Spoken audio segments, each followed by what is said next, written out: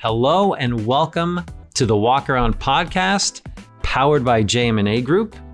If you're in the automotive business, you have found the right place to learn, to grow, to help your business thrive. I am one of your hosts, Mark Spoto, joined as always by Elliot Shore. Hello, hello. And today we have the pleasure of talking with David Spizak. You know, David has had a career in the automotive business that has spanned over 40 years. He's been a dealership owner, he's been in sales, he's been in service. He helped start a technology company that was sold to Reynolds and Reynolds.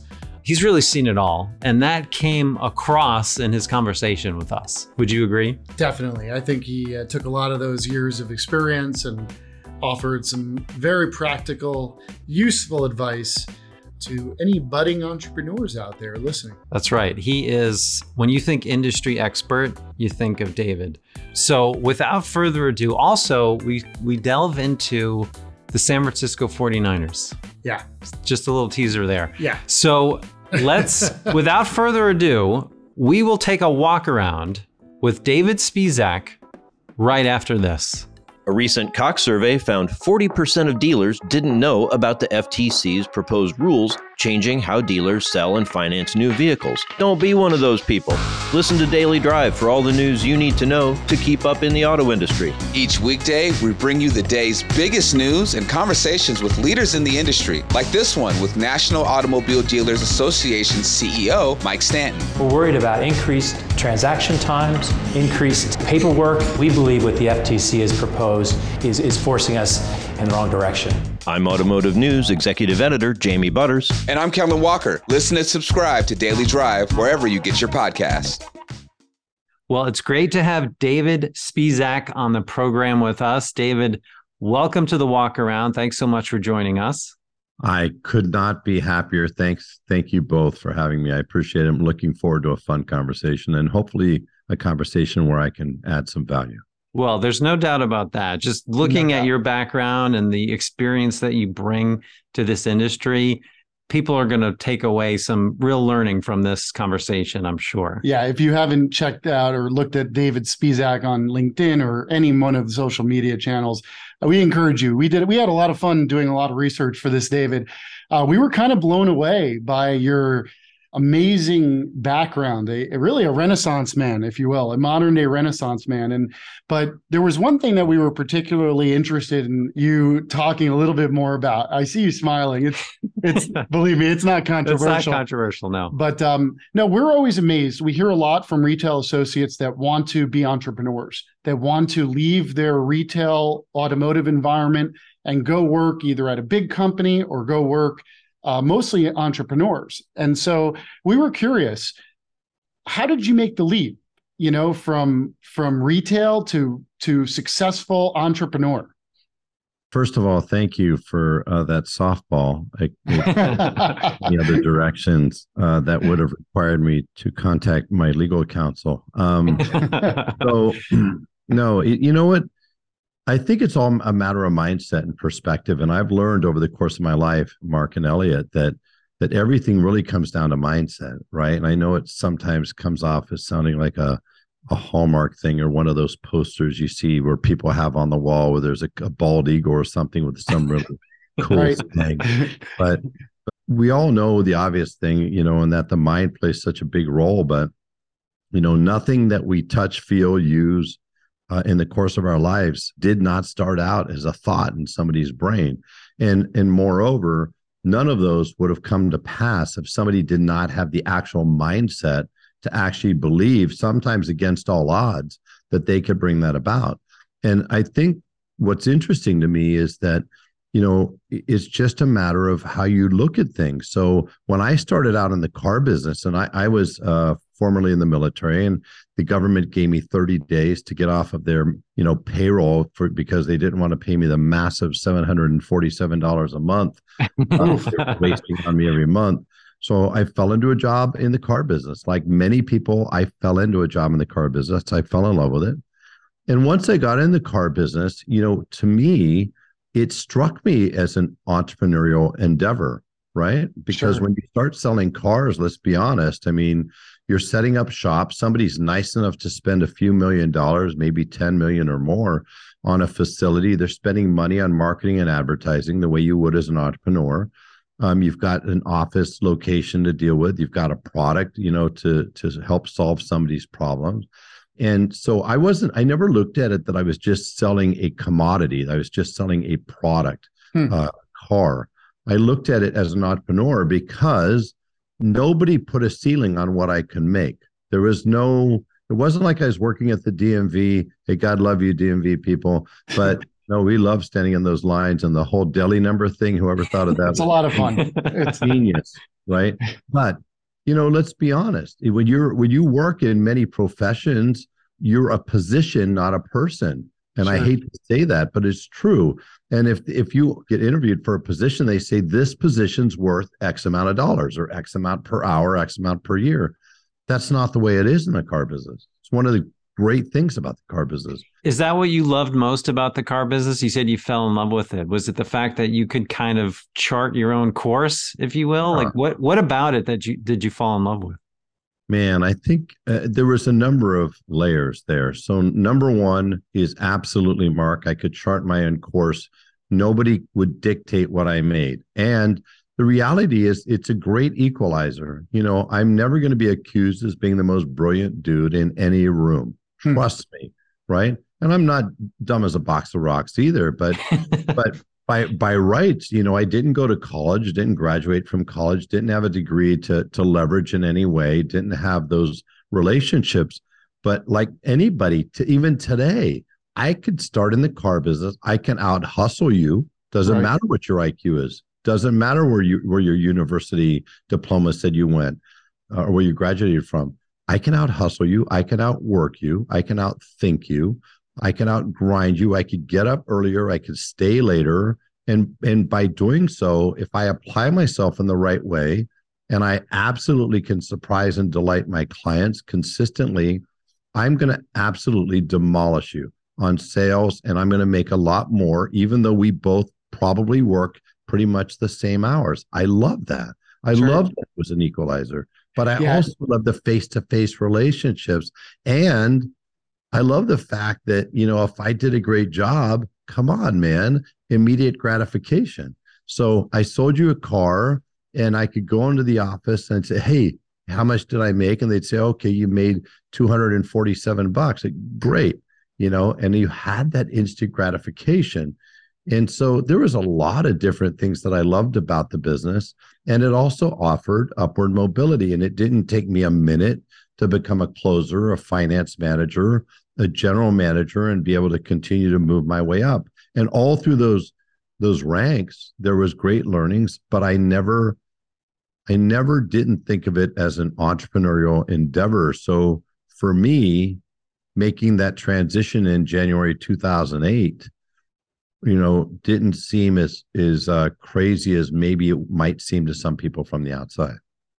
Yeah, so that's interesting. So January 2008, if you take yourself back to that point, what were you feeling when you said, all right, I've been a successful retail automotive professional, and now I'm about to embark on something, to your point that you made. And it's funny you described it that way. I've heard that described previously to salespeople. Look, you're here, you have inventory at your disposal. You don't have to fit the bill for the building.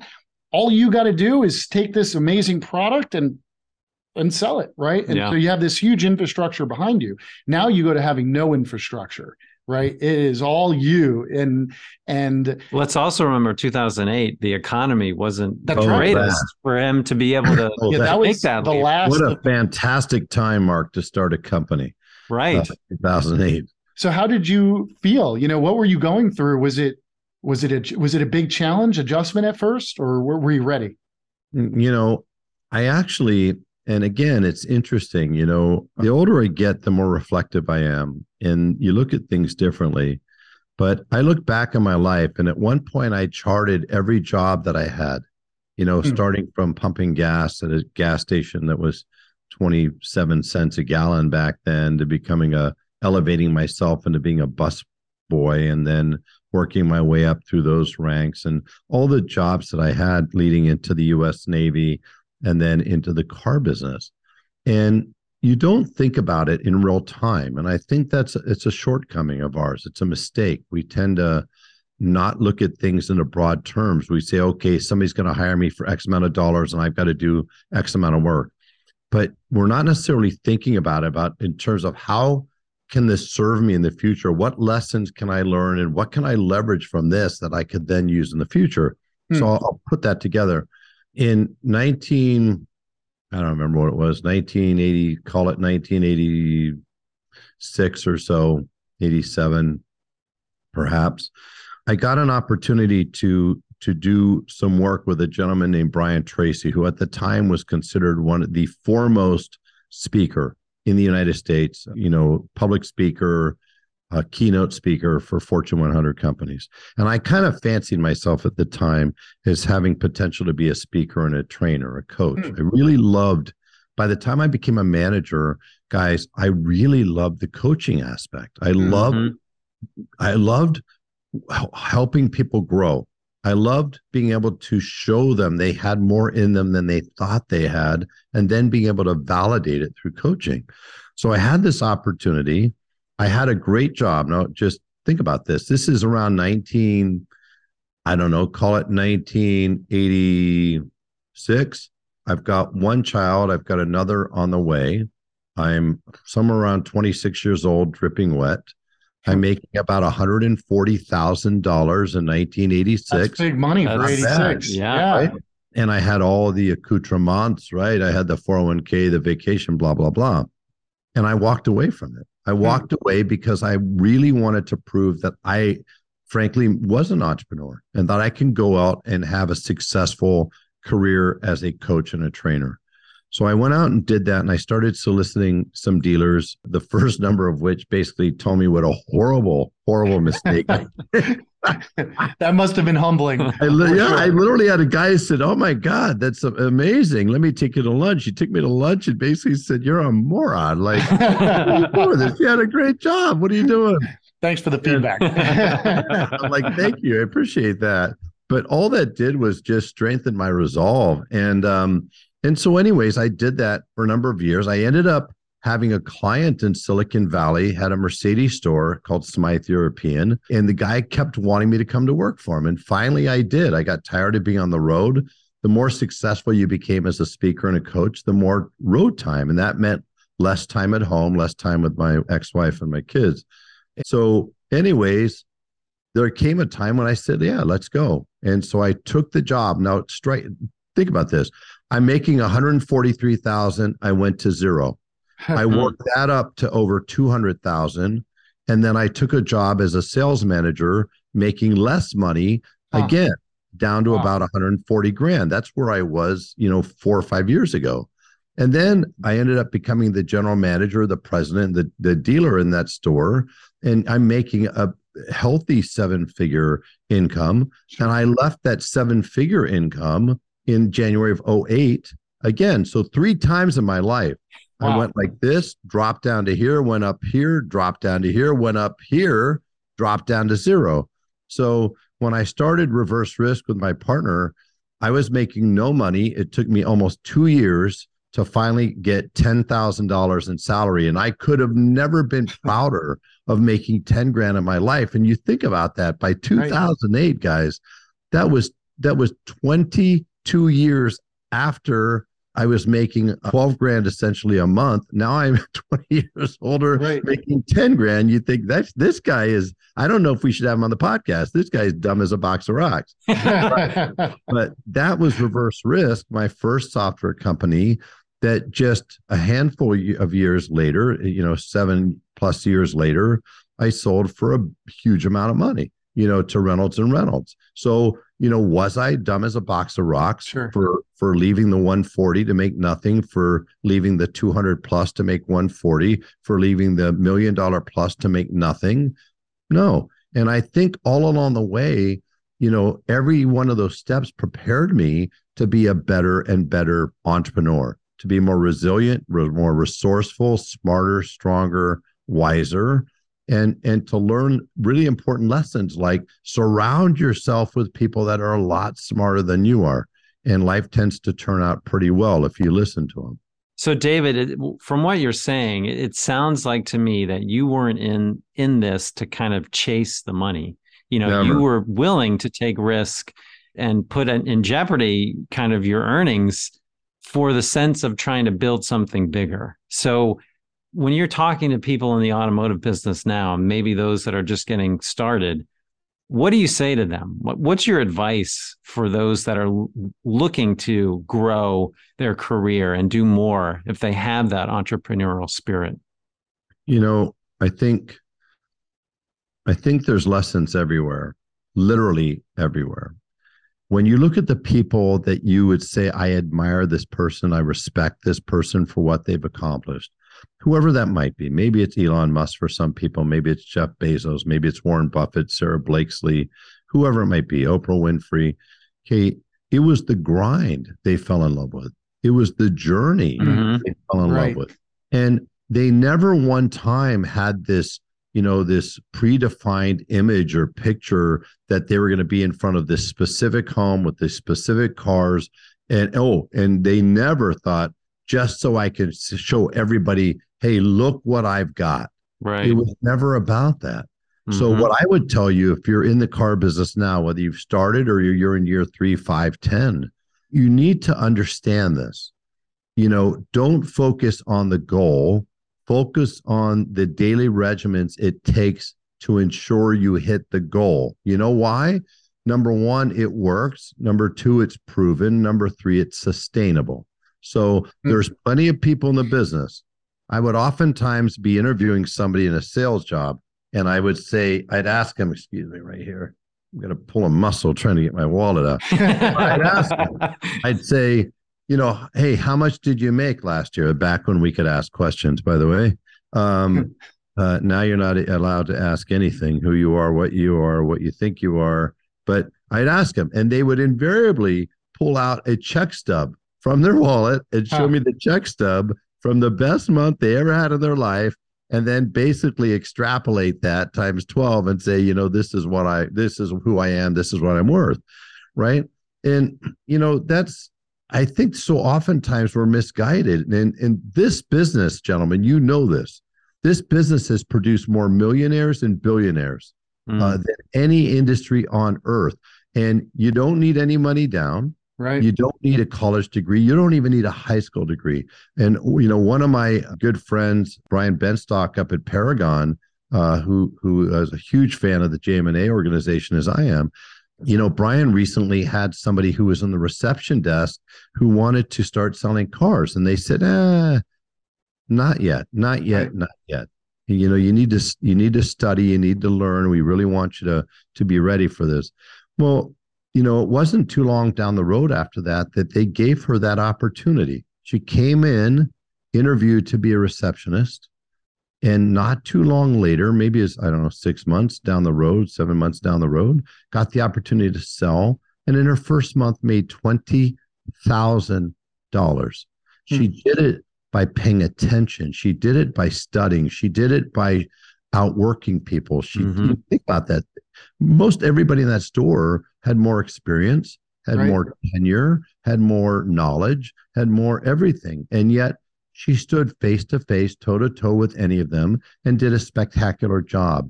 I have another client who's a phenomenal person. He's in his 6th year in the business. He became a dealer. 6 years, went to college, started out in sales, studied, outworked, out-hustled, same program. 6 years later, he's a dealer. And mark my words, you look up 5 to 10 years from now, that guy is going to own 5 or 10 stores or more. And he started out in sales just like any of you were doing in sales. That's what's possible. But it only happens if you fall in love with the journey and the grind and the daily regimen and don't get all hung up in the human highlight reel and hung up on buying the boat, the expensive condo, and the cars. Yeah, it's great advice, because it's easy in that retail environment to get caught up in the month-to-month result. Sure. Right. As opposed to the month-to-month, did I follow did I work as hard as I should have? Did I do the right things? The results will come, I think, is what you're saying, if you focus on the right process to get there. Yeah. Have you ever thought about the fact that next time you're in a restaurant, and you think about the server that's assisting you, it's quite possible that server, if they're spectacular, if she or he are spectacular, they can quite easily earn 2x or 3x as a server that's 10 feet away, who's working the exact same shift with the same hours. Mm-hmm. Yep. Think about that. And the car business is that way. We put these self-limitations. Again, I'll go back to mindset. Sure. We're a business that in the 70s, the average salesperson was selling 10 cars a month. You know what it was in the 80s? 10 cars a month. You know what it was in the 90s? 10 cars a month. You kind of see a theme? Yep. 10 cars a month. Every other industry had evolution in that growth. In the car business, we really didn't. And there's a lot of reasons for that. But a big one is there was too many salespeople that kind of preordained that somehow 7 was decent, 10 was good, 12 or 15 was great. And that's all she wrote, right? Mm-hmm. And then you have an Ali Rita out there in Detroit. And something I always found fascinating, guys, if you look up the number one salesperson, say for Chevy, Ford, Toyota, Mazda, Subaru, Mercedes, doesn't matter. They're rarely in a big metro area. They're rarely in the number one store for that brand. They're oftentimes in smaller areas and rural communities, things of that nature. So you look at Ali Rita, he's in Detroit. That's probably not the quintessential place to sell a massive volume of cars, right? It's not a huge city. Sure. And they've struggled with their economy here and there. Yep. He sells GMCs, not exactly a top tier brand. It's not Chevy, Ford, Toyota, Honda. And he sells Cadillac. And that's a niche of a niche, right? Sure. So, but yet here's a guy that sold over 1,500 cars by himself, one by one. Now, full disclosure, he has 4 assistants. Right. But the assistants don't sell the cars. Once you say yes, he says, hey, let me introduce you to my assistant. He or she will help handle your paperwork, get you all ready to take delivery of your vehicle. And then he goes back out and does another. Can you imagine 125 cars a month from an individual? That's more cars than I think, the average dealer. Yeah. Yeah. Think about that. So what do you think others can learn from him? What is his approach that others don't usually follow? Well, start with this. Guys, let's be honest. How much time does the average salesperson in this country spend face-to-face with a client? So let's say that the average shift, he may come in at 9 and leave at 6. That's probably pretty fair, right? So, think about that's 9 hours. So the average person's putting in 8 to 10 hours a day. But the average person is spending up approximately 1.5 hours per day face-to-face with a client. What are you doing the other 7.5 hours? Are you actually productive? Are you accountable to yourself? Did you set an objective? I was at a dealership just last week. I said, how many calls do you make per day? And the person said, between 20 or 30. I said, all right, let's go the high number, 30. How many conversations do you have? About 5. Okay. So you contact 30 to speak to 5 people, and maybe 1 out of those 5, you may get into an appointment. I said, so how long does it take me to make 30 phone calls and to speak to 5 people? An hour, maybe. I said, what would happen if you did 60 or 90? Right. And I said, here's the problem. If you set your goal at 30 and you hit that 30th call by 11:30 or 12 p.m. or 1, what does a normal human do? They take their foot off the gas. Right? And I said, why don't you instead say, man, it's 11 o'clock and I'm already at 30. I'm going to reset my goal further out to being 60. And if I hit that, I'm going to push it out again. Any goal that you get within 85 to 90%, there's a natural inclination to take your foot off the gas. You're in a business where you get paid based purely on your results. Is that really a good plan? I don't think so. It's like me being an Indy car racer, the Indy 500, and I hit that 200 miles an hour. I was like, okay, I'm going to take my foot off the gas. Everybody passes me by. So David, I'm so glad you brought up kind of the customer face-to-face interaction, because this is a great segue into something we wanted to talk about with you.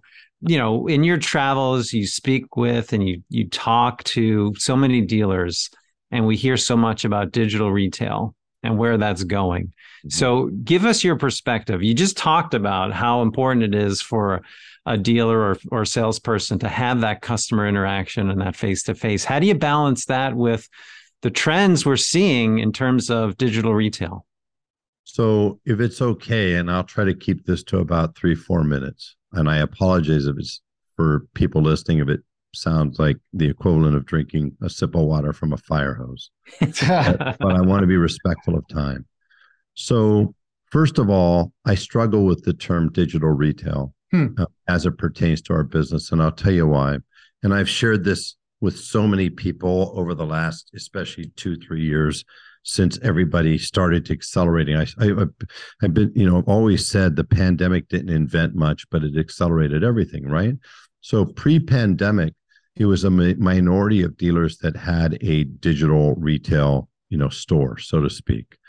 Once the pandemic hit, it was interesting. Within a few months, that number shot up to over 90%. What's more interesting was in a survey conducted by NCM in a group I was involved with, they actually found 4% of dealers made the decision, I'm not going to go to digital retail.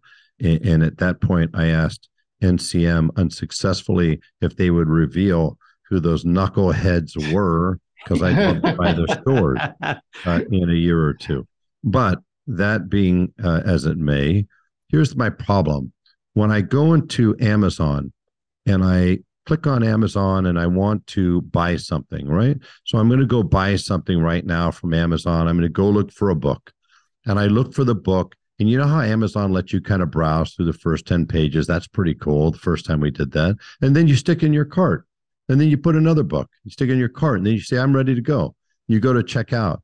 And you go, this is amazing. It was amazing to find what I wanted. I could browse. I put in the cart. Now it's like boom, boom, boom.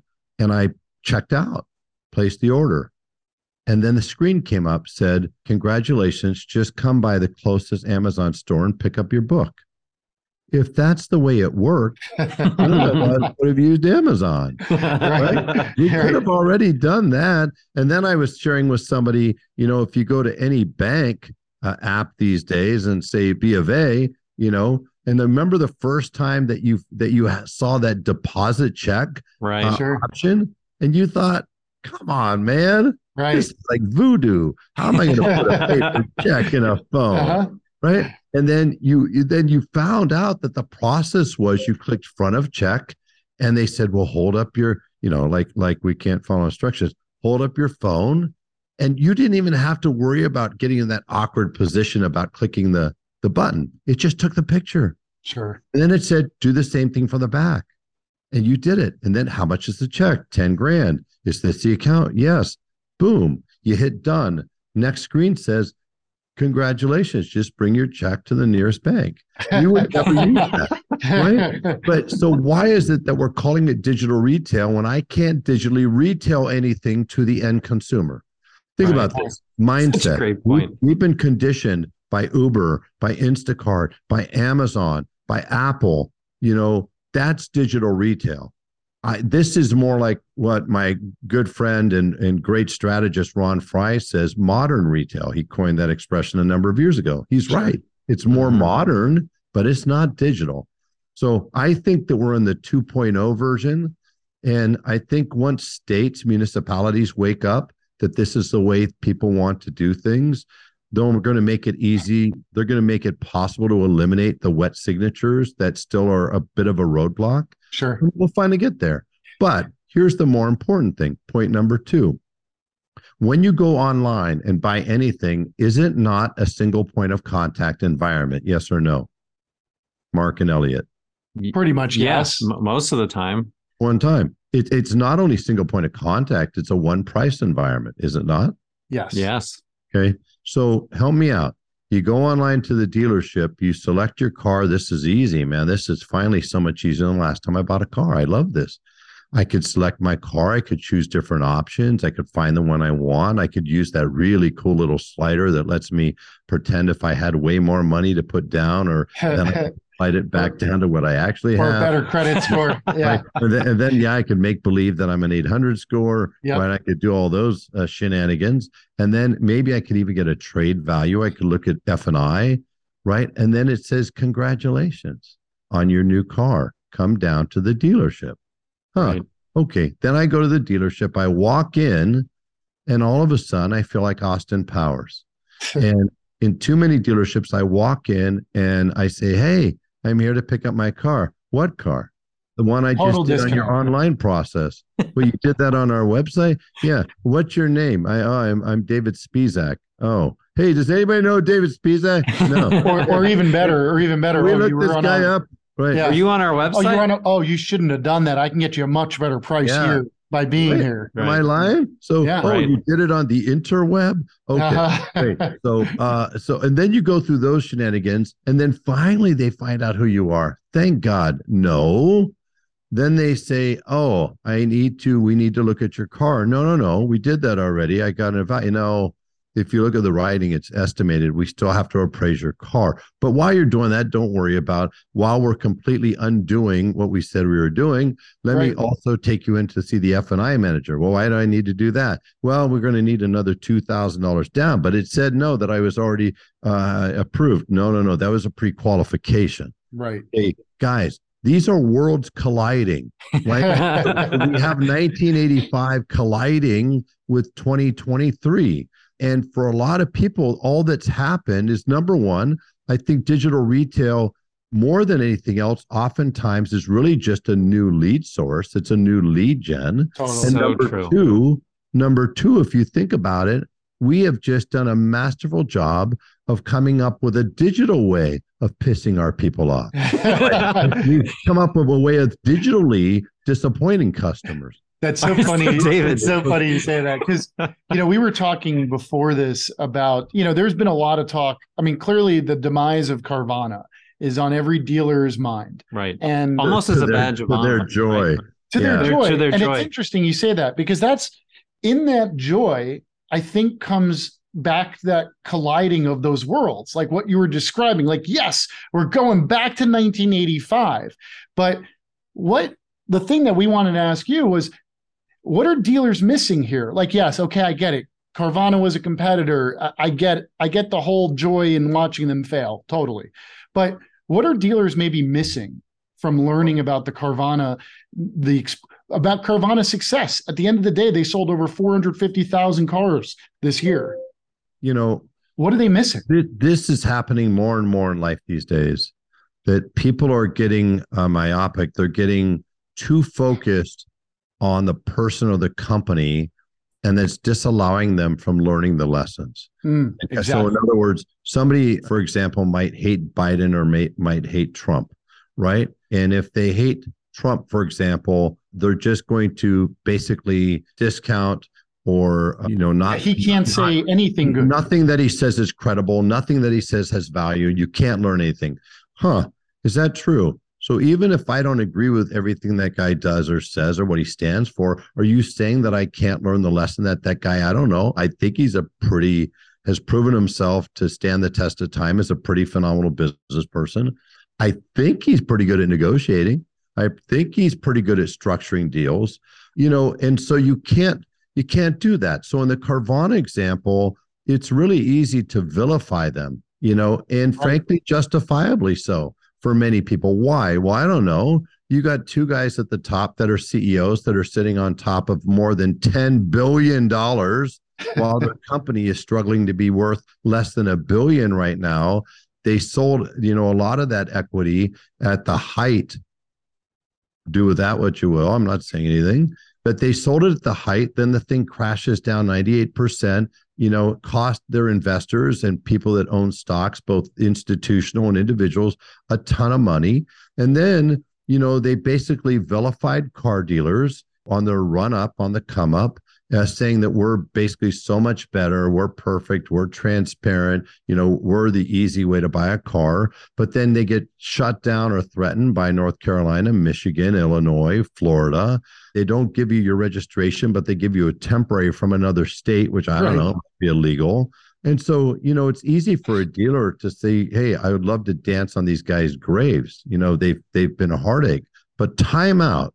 Right. Time out. Yeah. Because the pandemic might have accelerated things, but Carvana showed us as retail dealers a different way, and I hate to say it, a better way in terms of engaging and interacting with potential clients. And here's something else. No matter what we think of Carvana, the clients, the majority of them loved it. They loved getting an actual hard trade value and having somebody come by and say, here's a check, I'll pick up your car, see you later. Right. And if you talk to people that went through the process, guess what? It actually worked that way. Then the people that bought a car who didn't have the registration issues, put that aside, they had a seamless experience. The car showed up, done. Maybe that was 80%, 90%, 95%, I don't know. But they basically pulled us like tearing scar tissue apart and pulled us away finally from the way things were being done, and inspired, motivated, or even, I don't know, made some dealers feel like we need to evolve or we're going to die, adapt or die. So even though Carvana, there are lessons on both sides, okay, from a consumer's perspective, from a dealer's perspective, there are many things that we can learn. And very smart dealers out there, guys, have learned those lessons and are leveraging Carvana lessons, Tesla lessons in order to become better retailers. And they're winning big time because of it. But then we could also learn the lessons from a business perspective, right? They thoroughly underestimated the business. They don't have a solid business model. There's no trade-ins. There's no fixed absorption. There's a myriad of issues there. They paid too much for their cars, a whole bunch of problems, right? There's too much debt and everything else. But don't cause that, if you're a dealer or if you're a salesperson or a manager, to not learn the lessons or give them credit for the things that they did do for the industry. Definitely. It's a great point, David. So if you're sitting there as a dealer and you're trying to self-reflect and learn from the Carvana experience, what's the number one thing you're looking at in your stores and your businesses? Number one, I want to make sure it's seamless between offline and online. Because the reality is everybody who's a consumer or is a shopper, they're going to decide their own journey, as they should. Some like to start online, get the kind of messy stuff out of the way, the things they don't love. They want transparency. They want shared control of the process. They want to save time. Time is the new currency. Right. And you think there's people out there that have way more money than they have time. And needless to say, they value their time massively, much more than, say, an average person. But is that true? I don't know. Because even the person that's working one or two jobs, or a person who's a single parent, or a person that's a dual parent, none of us have time. None of us. Well, so, and I think there's a nuance to what you're saying too, in the sense of it's not time as in total time, absolute time. It's value added time. Yes. If it's waiting around, if it's negotiating, but if you're educating, if you're being helpful, do you think that then that becomes a different equation? Would you agree with that, David? 100%. And I will say it this way, Elliot. I live my life always paying attention, especially as a business, to an opt-in mentality. I love the thought of an opt-in, right? We learned that from email. I have to opt in or I can opt out. But think about this if you're a salesperson. If you're dealing with a client, and that client values their time, but they start asking you questions or they start initiating something, it's the equivalent of an opt-in. Right. And when you get that opt-in, shame on you if you don't take advantage of that opt-in. I didn't say take advantage of the client. Take advantage of the gift that they gave you to opt in, that they're opting in to give you more time. By the way, they don't do that unless they like you and or respect you, right? So I think that it's really important. Let your customers choose their own journey and meet them wherever they want to be. If they want to start online, great. If you want to start offline, great. If you want to go online to offline, online, offline, great. Whatever you want to do. But also make certain that you have done change management to address your culture. So when I come in after an online start, that it feels seamless. Think about this. If I buy something from Apple, if you buy something from Apple and you walk in the store or you go into their digital store, is it not exactly the same? For sure. 100%. Amazon, it's exactly the same. Do you think maybe that's one of the reasons people love these people? So they get to dictate themselves. They get to feel like they're choosing, and they get to determine how their journey goes. So I think that's number one. Number two, look at your tech stack. It's broken in almost every case. If your tech stack is sitting on a foundational platform that does not allow you to meet or exceed the expectations of your customers, what's your answer? How are you going to deal with that? Number three, we've got 12, 15 or more third-party solutions in stores. None of them talk to each other. Disparate systems, silos, right? Pizza boxes, as Brian Benstock refers to them. and if you have all of these systems that aren't talking about each other, here's the thing I find fascinating. And Brian has a saying, the future is frictionless, right? But here's the reality. It's not frictionless for the customer until or unless it becomes frictionless for your associates. And if you have a friction-filled environment that makes it brain damage for me to make you money and sell you cars, I can't give a customer what I don't have.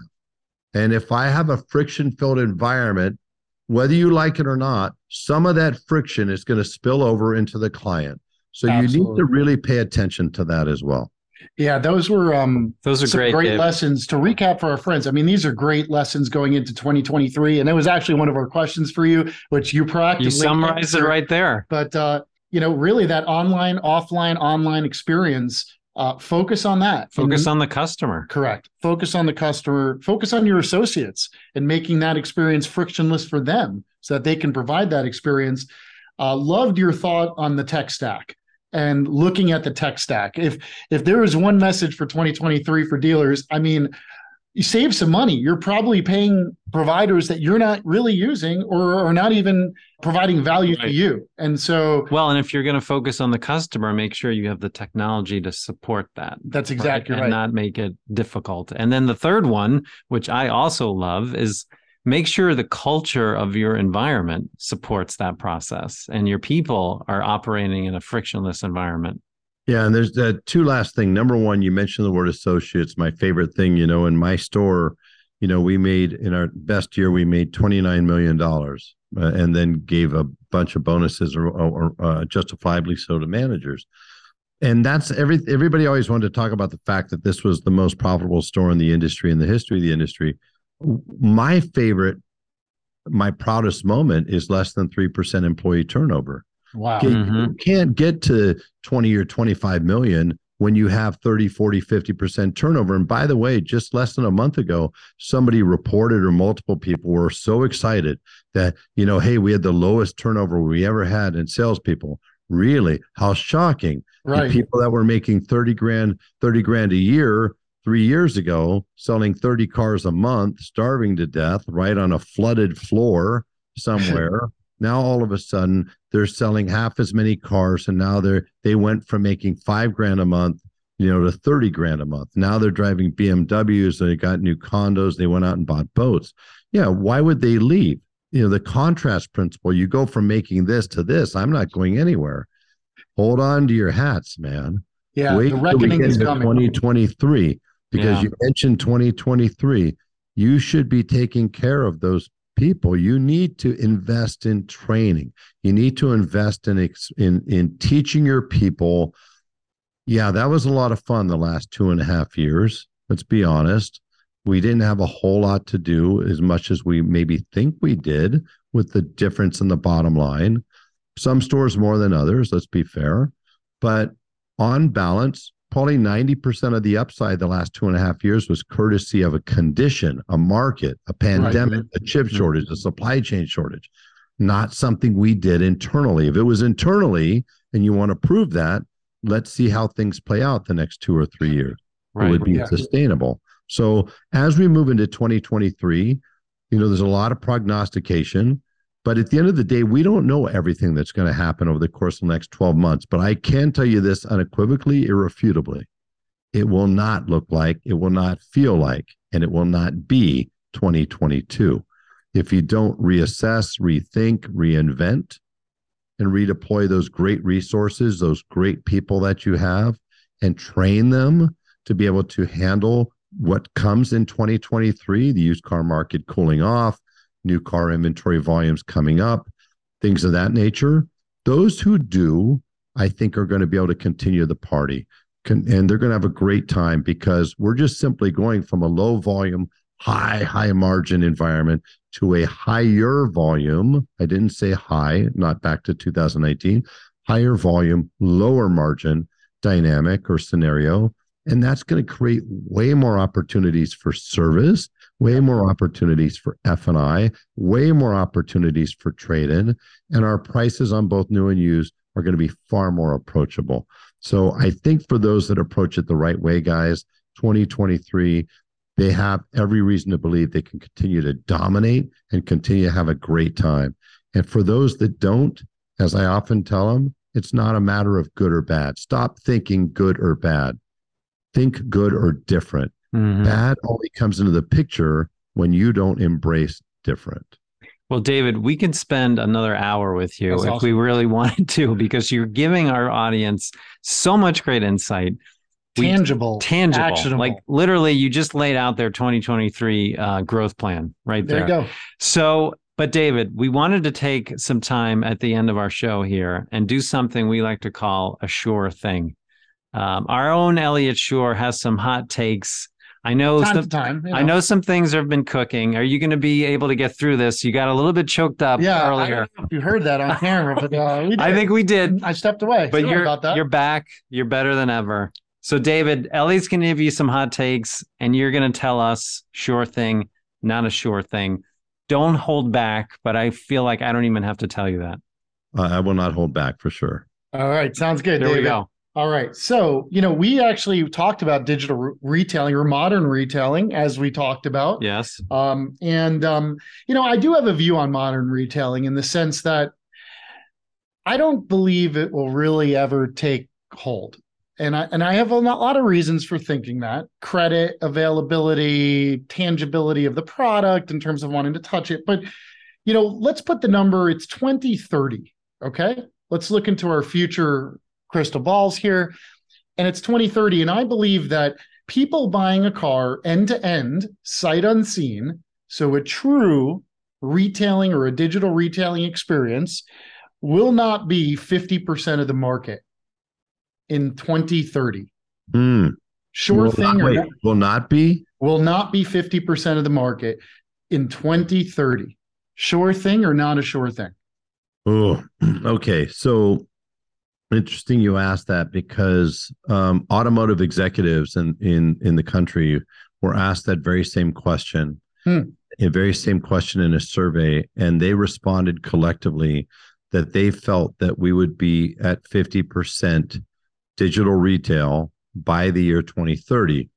UBS, their evidence lab, they put together 10 of their brilliant automotive analysts from around the world, 10 of them from all different regions of the world. And they went through that same analysis, and there's a 71-page report that's associated with this, but they came to the conclusion that we'd be at 50%. So, hey, here's my take.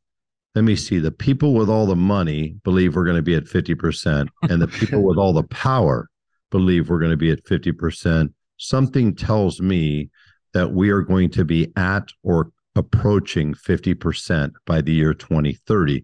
Maybe hard to believe. And let's be fair, guys, just put an asterisk on this. People may be doing things digitally, buying the car, but still taking delivery as they do with Tesla. They're buying things digitally there, but taking delivery on site. So there still is that human interaction. So I'm with you, Elliot. I don't know when we get to the point on a major purchase, whether it's new or used, to where the majority of the people will not want at some point to have human interaction, to be able to sense that trust and that likability and belief. And is this somebody I want to have a relationship with for the next 3 or 4 or 5 years? I don't know the answer to that, but in terms of the evolution, it's happening. And I would have a hard time quarreling with the people that control the output and the people that control all the money. I think maybe they know something. I don't know, but I'm betting it's going to be between 40 and 50 by 2030. All right. So what it sounds like, if I'm keeping score here, that's a win. That's a sure thing. Thank you. Okay. That's a sure thing. All right. Thank you, David. Yeah. So, okay. We're going on to number 2. Yes. All right. Number 2. All right. We didn't talk a lot about I'm a Scorpio. Well, hello. We didn't talk about it, but autonomous was something. If we looked back at 2019, we looked back at 2019 covers of Automotive News, and that is if you haven't done that, you should, because it's fascinating to think about. By the way, the people at Automotive News love when you remind them of this. I'm sure they do, and we know we have Casey on the program. Very well. And I'm sure he's going to be thrilled when he hears this. He's a big fan of the podcast. Yes, big fan. You really, all you could hear about was the robotaxi, the autonomous robotaxi was coming. Now you fast forward 3 years and it's different perspective. But I have a take on autonomous, and it's actually, you start to hear a little bit more. It's creeping back. It looks like we're getting bored of EV. It's creeping back into the lexicon here, autonomous. But I have a belief around autonomous, and I believe that by the year 2050, okay? Oh, Jesus. Yeah. Oh, you're giving yourself a little, wow, way to step it up there, Elliot. The good thing is that no one will be around That's right. No one's going to challenge you on it. But I believe by 2050, autonomous vehicles, fully autonomous, meaning no steering wheel, no ability to drive the car in any situation, I don't think that will be a reality by 2050. Sure thing or not a sure thing? Yeah, well, wow. Yeah, I thought you were going to do something really bold, but I mean, just 2050. Wow. Okay, so that's 25 plus years from now. We may not have water or food, according to the environmentalists, but we will have autonomous vehicles. So I will say this: by 2050. Autonomous unequivocally will be broad market. Yes, 100%. And by the way, so Casey, that's not a sure thing. I like Casey a lot, and I like obviously I love Automotive News. And in fairness to them, if you hang out in Vegas, there are autonomous taxis, robo-taxis right now. If you order Kentucky Fried Chicken, a robot autonomous will bring it to you. If you order a Domino's pizza, autonomous will bring it to you. So it's not like it's a total fail, but in terms of where they thought we were going to be, they massively underestimated. And I think you'll find this interesting. The Glenn Mercer, 35 plus year researcher in retail automotive, said something, he brought up something that I thought was really interesting. What the autonomous folks what they thought was going to be an easy jump turned out to be far more difficult. Here's why. They said, well, if we're losing 35,000 people a year to traffic deaths, a robo car is going to be a lot better driver than a human who's going to end up having errors in their judgment during driving and killing people. What they did not stop to consider is that there's, what is it? I think roughly, trying to remember what he said, maybe 125 million miles in between each one of those deaths, if you do the math. Interesting. Right? And so they did not think about the other side of that. While it would be easy to have a robo car do a better job and not lose 35,000 lives, it's not quite as easy to have this robo car drive all those miles in between an accident. And we've already seen the accidents. We've heard about the accidents that have massively slowed down, Waymo and others. Mm-hmm. But the reality is I think that it's inevitable. It's going to come to pass. And I believe that it absolutely, positively, you will have autonomous I won't say they're going to be everywhere, but I mean, they're not going to be necessarily in the farms in Nebraska, but it's going to be pretty widespread, I believe, by 2050. So sooner than you think. Here's the great news, though, Elliot. Here's the great news. See, the great news is I can make a bold statement like that because at 63, my friend, there's only one of two possible outcomes for me, right? That's 27 years from now. So if you think about that, I'm going to be 100 years old. What was that? 60? What am I? 63 plus 27. So I'm going to be 90 years old. So it's either not going to matter, or I'm not going to even remember my own name by, or you won't care. You won't by care. then, or I'll be dead. Right. I win. That's right. Death and taxes. That's right. All right. We have time for one more, Elliot. Okay. You're 1 for 1. So, David, in researching your background, we learned some interesting things. One of the things is that you were very close with the San Francisco's 49ers organization. And that's correct, right, David? Correct. So, the San Francisco 49ers have had a very interesting year this year. Specifically, they have had what I would call 3 very viable quarterbacks in the same season, which is absolutely fascinating. Never heard of that before. Yeah. Never. I've never heard of that. And considering all the controversy coming into the season with, Jimmy Garoppolo and Trey Lance and they didn't trade Jimmy G. They looked like geniuses by not trading Jimmy G. But then, here comes Mr. Irrelevant, right? Brock Purdy. Right. Pretty damn relevant now, isn't he? Pretty damn relevant, right? And which led me to think the actual Mr. Irrelevant is the second to the last pick in the draft because no one talks about him. That's exactly right. You're a great point, Mark. He just passed along his crown. And by the way, Mr. Irrelevant, as of right now, after 2 weeks, is every bit the sure thing that Elliot Shore is. All right. So here we go. So that is my question. That leads to the question. That is my question.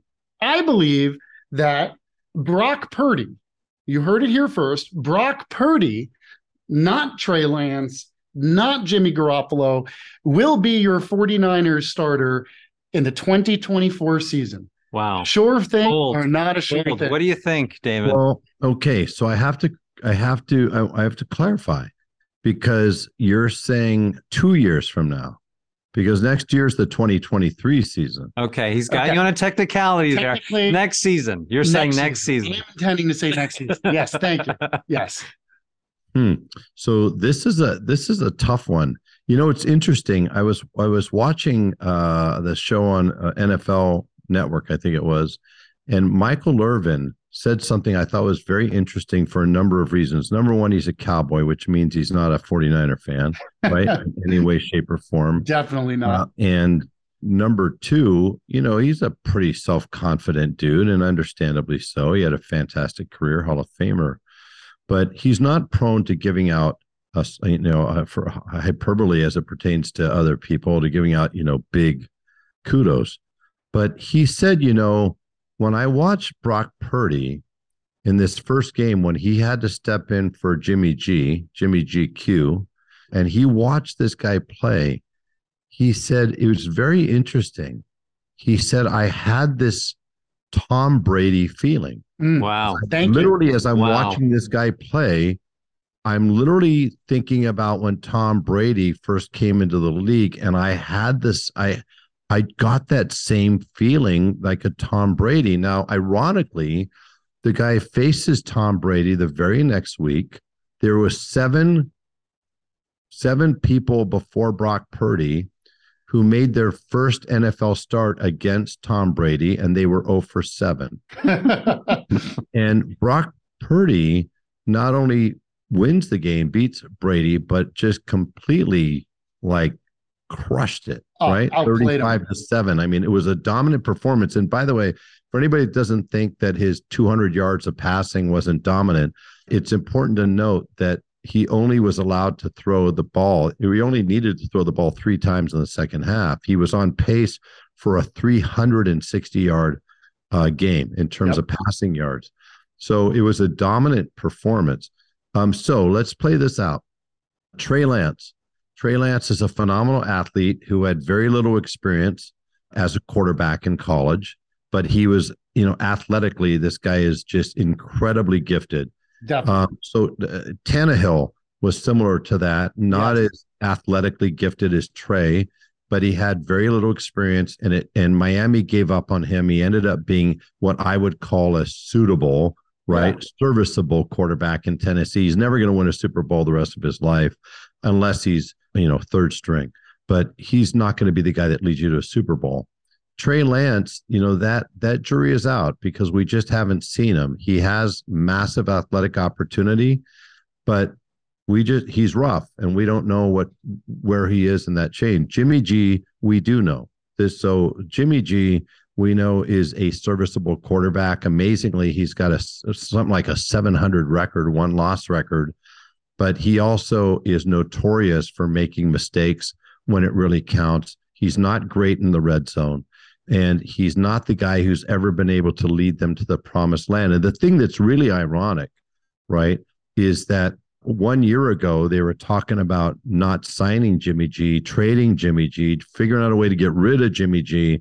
And now if you watch the NFL shows, the prognosticators, they were talking about, of all things, ironically, is there any way the Niners can make it to the Super Bowl without Jimmy G? Wait a minute. Isn't that the same guy that you said they could have because he couldn't take him to winning a Super Bowl? So long story boring. I have to, at this point in time, I think that's a sure thing. Wow. What a way to end. I think Brock Purdy, if he runs it out from here on to the end of the year, even if he doesn't make it maybe all the way to the Super Bowl, but if this young kid from Iowa State runs it out with the level of confidence and the way he slings that ball around, and by the way, 2 games in, guys, he absolutely positively commands the respect of even the star players like Christian McCaffrey and Deebo Samuels and Kittle and the rest of them,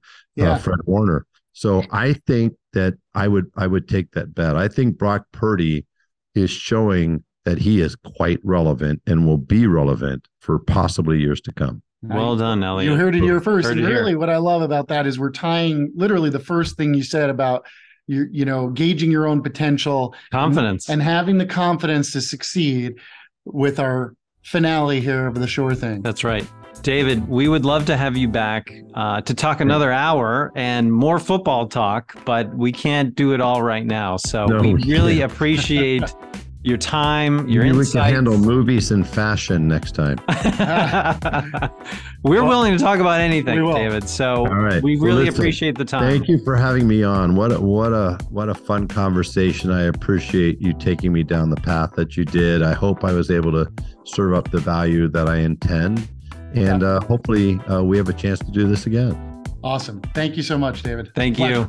Whether you're a dealer owner, general manager in sales or service, or just starting your automotive journey, you're sure to pick up some actionable insight from the Walk Around podcast powered by JM&A Group.